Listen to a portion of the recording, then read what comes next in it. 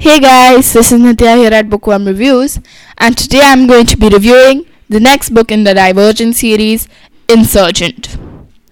Now, I can't really tell you much about this series, about the second book, because if you haven't read the first, you won't be able to understand a single thing.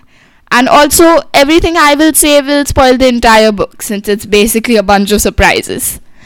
But what I can tell you is that you will definitely be shocked by Caleb's behavior. You will definitely be happy due to the death of a certain disliked character.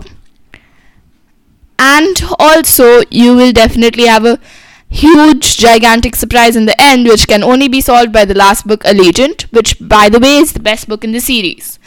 Also, this is definitely 11 plus, the book. It has a couple of scenes which are not really for children, and I don't recommend reading it before the first book. Like, if you read it before the first book, you will definitely die out of surprises when you read the first one again.